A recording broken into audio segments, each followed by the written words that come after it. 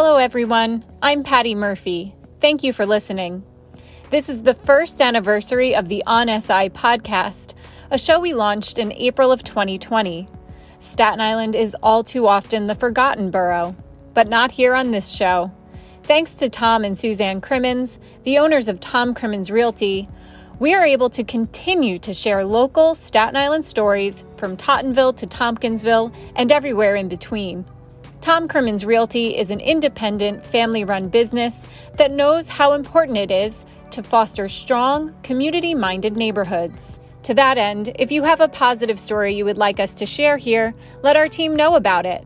Email us at stories@onsi.nyc. Now, on to this month's show. Straight ahead on this April 2021 edition of On SI.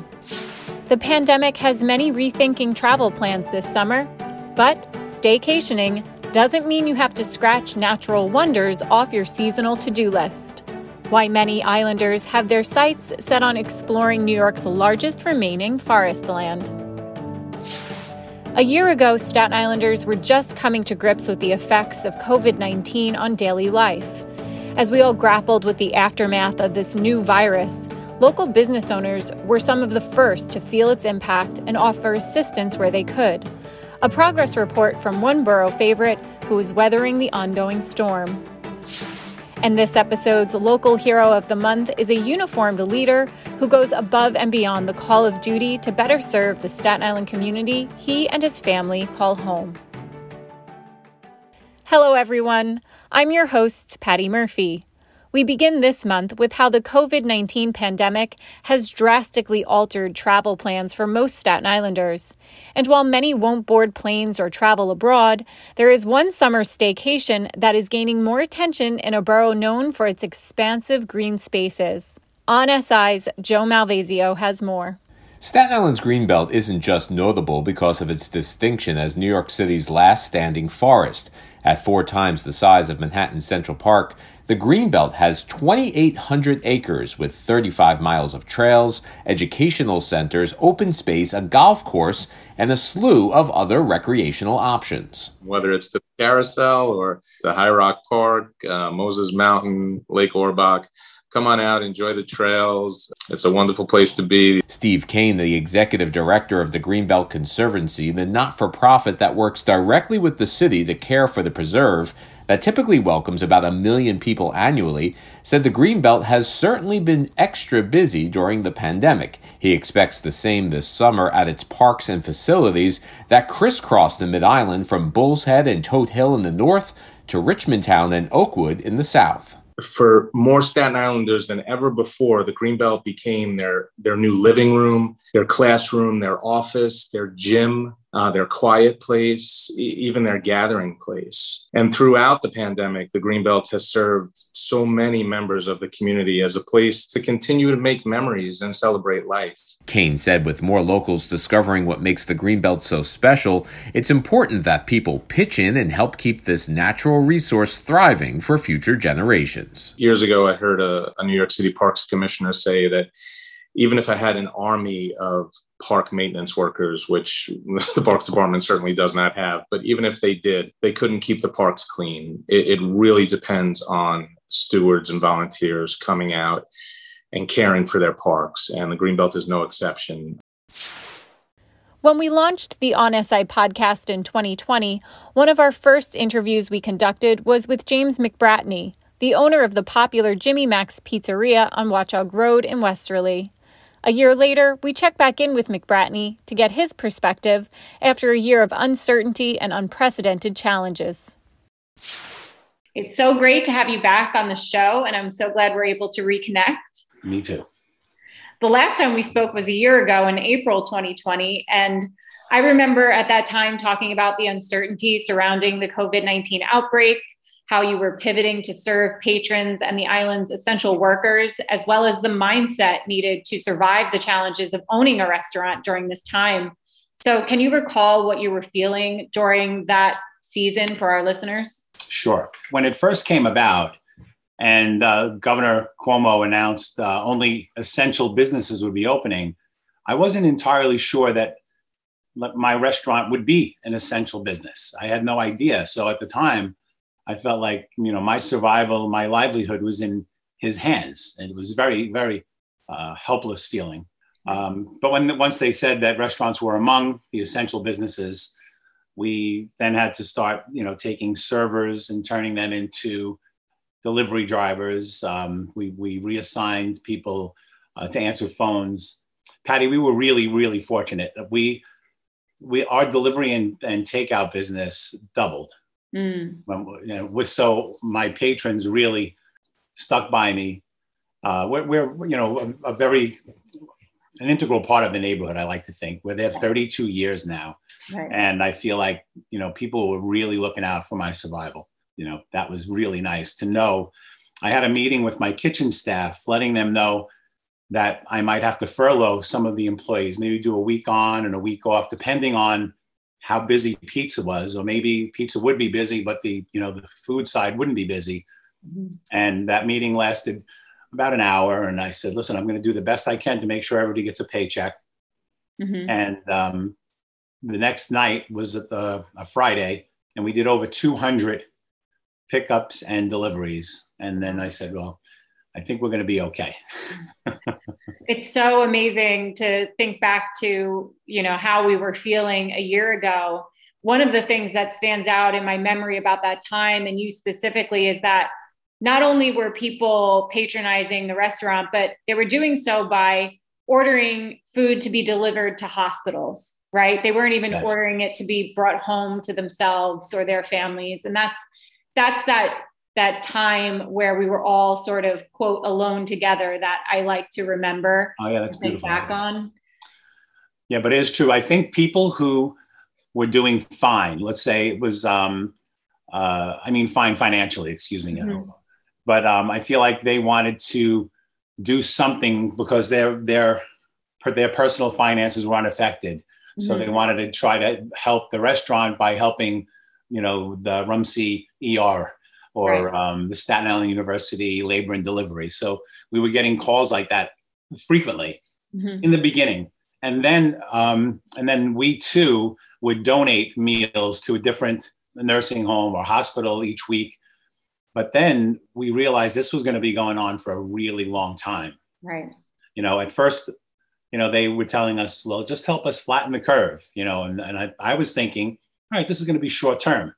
And we were feeding everybody we could. And I said, listen, we got to hunker down. We don't know what the future holds.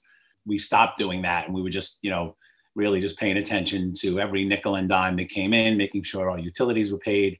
Mm-hmm. We were very fortunate. I mean, I know that they had moratoriums on shutting off your electric and shutting off your gas. And I know some people were very opportunistic and just stopped paying, even if they were able to. So, we were very fortunate in that respect.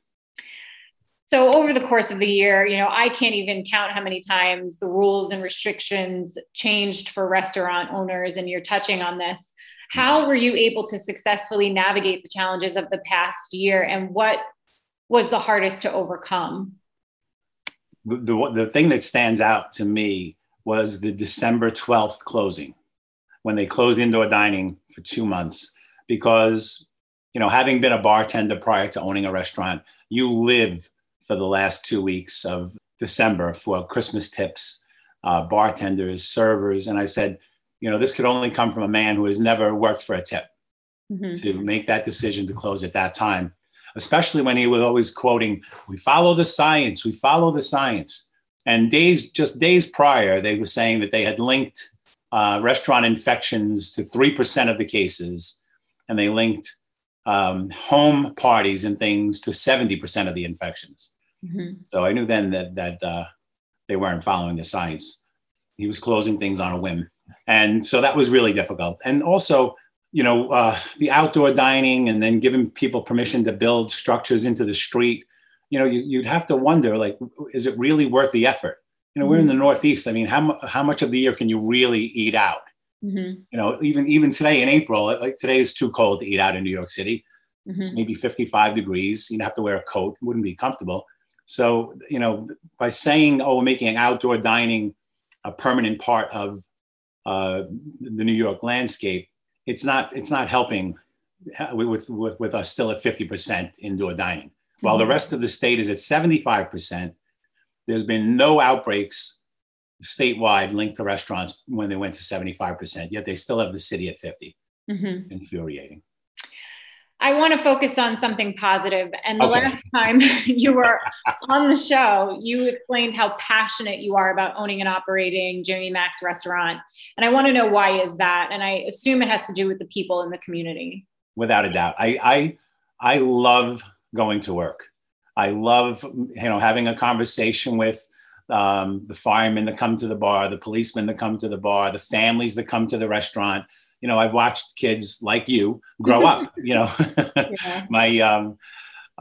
So I'll watch children come to the restaurant in an infant carrier for their first visit. And then before long, they're sitting in a high chair and they're eating a little chopped up ravioli or some capellini, making a mess. And then, you watch that child make his communion. Maybe they have a communion party at the restaurant, and, you become, part of the fabric of their lives. Really, really love knowing more about people, what they do for a living, what they do for pastimes. It's lovely. And by doing that, I kind of know who the plumber in the neighborhood is, who's the electrician in the neighborhood, who can put a roof on, who can resand your floors. So I've become a little bit of a resource in that, in forwarding that information to people. The more you find out about people, you dig past the first initial layer where people not in depth. So I am very much a people person. And I guess that's what keeps me going. Yeah, you said it so well. Like, Staten Island is certainly a small town in a big city. So how would you describe Staten Island to people who might not be familiar with the borough? Your first trip to Staten Island, depending on what the Staten Island Expressway looks like, if it was bumper to bumper traffic, it might give you a distaste for it, because we have 500,000 people that live here now.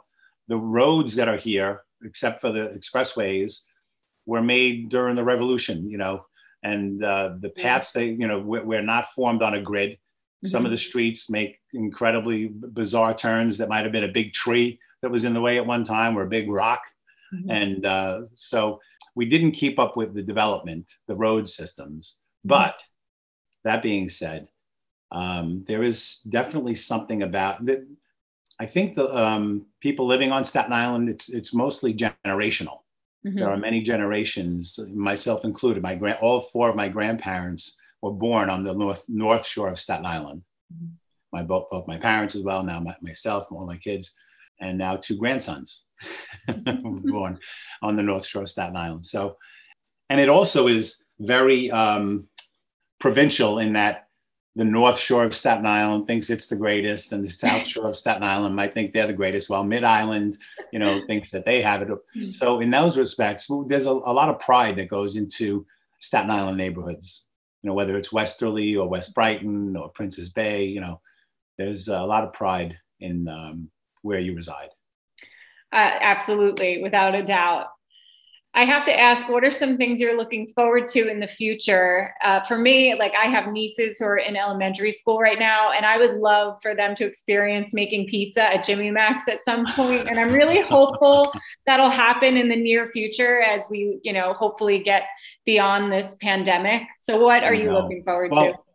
To tell you the truth, I'm really looking forward to a busy bar with the Yankees playing in the 7th game of the World Series, and everybody is glued to the TV, and emotions are running so high on every pitch, every ball, every strike, every hit, every out. We were closed for the Super Bowl this year. The indoor dining was canceled through February 12th. So the Super Bowl came and went without having anybody in the place. So I am looking forward to a bustling bar scene again, to watch sports. Hopefully the Yankees will get out of the cellar. They're in last place right now, but we're primarily a Yankee bar. Giant fans, a lot of Giant fans too. So I do look forward to that, and even having a full dining room and having my staff come back. We are operating with 3 servers, maybe 5 bus people, and a lot of phone people right now. But I feel like the government has incentivized staying home by extending, and believe me, I know there are people that are in dire need of the unemployment benefits, but where there's work to be had, people aren't hurrying back from what I can tell. Mm-hmm. As long as they got a check coming in, they can, make a living staying home. To your point, like it is wise to be prudent about reopening and bringing people together. But when people are isolated, they lose that sense of community that we've known so well, especially at your restaurant. So when you look back on this past year, is there anything else you want to add from your perspective as a longtime restaurant owner on the island? Well, I am praying that people come back indoors when the restrictions are released, because what I've noticed, even at 50%, Monday through Thursday nights, the dining room's empty. So people aren't coming out midweek. I am busy on the weekends. I won't lie, we're very busy. We had table wait both Friday and Saturday this week. But I'm hoping that people's habits haven't changed, where they're just going to stay home and order in, Monday, Tuesday, Wednesday, Thursday, which has been the case. Well, and as I said, I'm still doing well, but I like when people are in the place, then that will allow us to employ additional people. But until that time, we're, kind of stuck. I am hopeful that with the vaccine, everybody getting vaccinated, that people will feel comfortable going out. But I do know that some elderly people still, even with the vaccine, aren't excited about coming out. I hope that goes away. Well, we'll see where we are in a year from now. Maybe I'll be able to be at the bar having this interview with you right next to me. That would be fabulous. Thanks again for taking the time to speak with me. It was my pleasure. I love it, Patty. Thank you for having me. Now, we are proud to bring you our local Hero of the Month, a segment made possible with support from Tom and Suzanne Crimmins of Tom Crimmins Realty. In this installment, we introduce you to NYPD Chief Frank Vega, a true local hero dedicated to building strong community ties and ensuring public safety all across Staten Island. Assistant Chief Frank Vega was appointed Staten Island's borough commander in December 2020, the highest-ranking officer on the island. He joined the New York City Police Department in 1991 and started his career in Queens. But Staten Island has been his family's home for nearly 3 decades, where he and his wife raised 4 children. Their oldest son followed Chief Vega's footsteps into a career with the NYPD, and his daughter is a nurse. He says his 2 younger children also plan to pursue careers in public service. The chief said that his family has inspired him to measure policing differently. Instead of focusing on metrics, he prefers to cultivate authentic relationships with the people he serves. But once you start going around life talking about numbers, the average person in the community doesn't want to hear nothing about those numbers. They want to hear what's going on their block and how we could make life for them that much better. Vega is known around the borough as being a true professional to his members, too, doing things large and small to promote their well-being. From participating in major training initiatives aimed at building resiliency to taking time to visit those who work on the holidays. Chief Vega explained that he approaches each conversation, whether with the public or fellow officers, with an open mind and positive spirit. I don't have all the answers. I assure you some of the greatest ideas of the next generation are going to be, from a rookie cop who's, just came out of the academy, who's now walking somewhere on Port Richmond Avenue, with 800 great ideas in his head. But if nobody, opens up their ears to listen to them, they'll never get out of them. They'll never get out of it. And they'll be bottled up for his entire career and will never become a better agency. Insiders said Vega's ability to exercise humility and put people first is a recurring theme in his leadership style, a style that ultimately sets the tone for policing on Staten Island. And while he's continually looking at ways to improve community relations, he knows it all starts with promoting the countless acts of heroism that are performed regularly by NYPD officers. A positive mindset and a focus on safety and community that ultimately helps make a difference on the streets of the borough. That's why Chief Vega is our local Hero of the Month. I could go on with these stories for days and hours. And what's beautiful about my current role, as you know, is I have the opportunity now to tell these stories. I could be the spokesperson, for all the heroic work that they do each and every day. And finally, in case you missed it, in our last edition of On SI, We spoke with Allison Cohen of the Staten Island Jewish Community Center about the success the center is having with its COVID-19 vaccination program, in particular, its outreach to a specific segment of the population in the borough. So this all kind of came about when we saw early this year a need in our community for more of a centralized vaccine appointment system because it was very hard for people, especially seniors, to get vaccine appointments. A lot of appointments were online. It was hard for people with disabilities to access vaccine appointments. So this is kind of what we do on a day-to-day basis. These are the groups of people we deal with. So we realized that it was really on us to jump in and help these people make the appointments. Cohen said in addition to hosting its own vaccination sites and pop-ups, the center is helping to coordinate appointments at Richmond University Medical Center and other locations. That'll do it for this edition of On SI. A thank you to Stephen Kane, James McBratney, and Chief Frank Vega, and Tom and Suzanne Crimmins. Please check out our website at onsi.nyc and follow us on Facebook, Instagram, and LinkedIn. We feature stories that matter to locals. Again, if you have one you'd like to share, email it to us at stories@onsi.nyc. Until next time, be well.